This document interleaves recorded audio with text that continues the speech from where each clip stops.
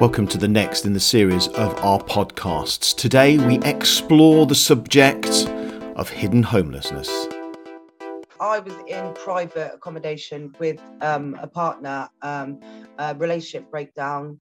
My son was 14 at the time, and I couldn't afford to pay the rent because she put the rent up, the landlady. So I said to her, like, wait, you're going to either have to take, it's going to end up in court because I keep owing her money. And then I lost my job because I had an accident. So I couldn't afford to rent the house anymore. I didn't have any savings. And then so I had to put all my stuff scattered around in different people's houses, moved in with my mum.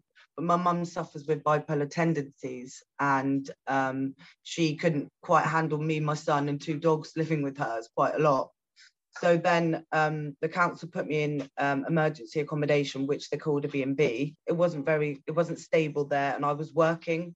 Then had to leave my son alone because no one could check on him. I wasn't allowed family, wasn't allowed friends, wasn't allowed my pet. I had to rehome them for a few months because they told me I'd never get anywhere.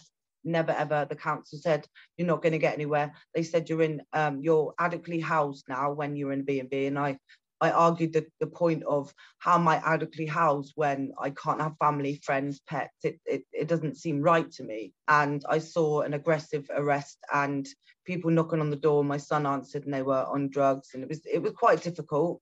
So I put a shout out on Facebook, and luckily a friend that I just made had some free space, and my son and I moved in there, but I was on a camp bed in the living room with all these people walking in and out that I didn't know. So I had no personal space as a female. That was quite difficult. And then my son had a room of his own, but also like we lived at the opposite side of Exeter then. So therefore he had to get 2 buses to school. He was late all the time. But it was a nightmare. And amongst that, I got diagnosed with fibromyalgia. So I stopped work. I couldn't work anymore.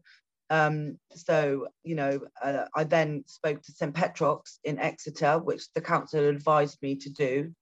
And a lady there helped me, which got my banding into a B from a C. So it went to a D when I was in emergency accommodation. It went to a C again when I got out of there.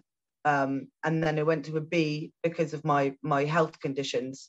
And then within 3 weeks, I got a house, which was amazing, absolutely, but also overwhelming because they rip out all the carpets and they don't tell you that. So, I had to build the whole house up from scratch, which I have done. And now, I've had somewhere to live for over 2.5 years, which took me 9 months of being homeless with a son. And it was the most difficult thing I think I've ever faced in my life. And being a single mother as well, and losing my job, getting diagnosed with fibromyalgia. And then I got diagnosed with complex PTSD.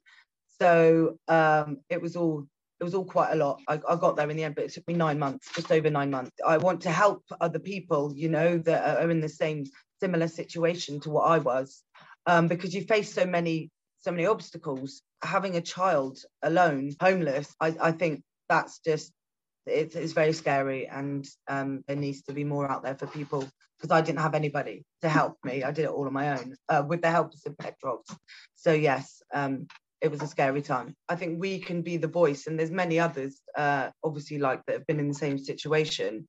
And I think this is why that we should do things like this, because we can be the voice for those people who are literally like hidden home. Nobody knew I was homeless. I wore makeup, I wore nice clothes, because I was able to buy that at one point. But nobody recognized that I was homeless, because you don't tell people that you're homeless. And I think people don't see it. People can't see it.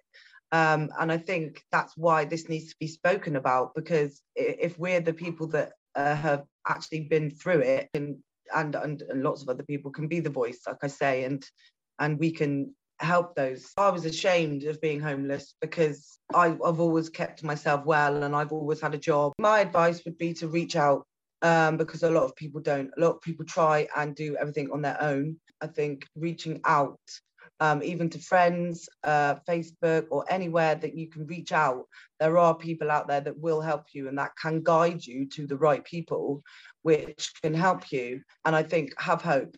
always have hope and faith that you will get somewhere, and try and be strong about it, but always reach out, because trying to deal with everything on your own is the hardest thing to do, which I did. And when I reached out, that's when I got the help, and that's when I got housed. Yeah, reaching out is definitely a massive thing that I would do. And I also believe in what Harry said, is keeping a journal and writing things down, because it is a journey. It's a long journey, and it takes time, but don't give up, never give up, and just have faith and hope that there is help out there, and just believe. Anyone that hasn't experienced it can always sympathize but not empathize, as they haven't been through it. And I think maybe volunteering with homeless charities and soup kitchens and shelters, maybe just reaching out to them and just maybe trying to help them a little bit. Because you can't understand if you haven't been homeless.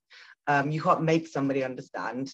So to go and help and reach out to people and maybe do some volunteering, and the only way you're going to recognize it is if you open your eyes and see it. So there's more to homelessness than just hidden and on the streets. There's a lot more. I also think that information and knowledge is power to the people that are in our situations. So to do this podcast, to get out there and to let people know that there is help. And like I've said before, it's all about hope and faith, and just knowing that that you will get there. And what is hard as well when you're homeless and you get a house, is then you've got to pay all the bills, and then you've got to be responsible, and then you've got a lot to pay out for, and then you've got to sort it all out. That is, it's all very hard work, but eventually people do get there, and it will get better. It will get better. It does get better.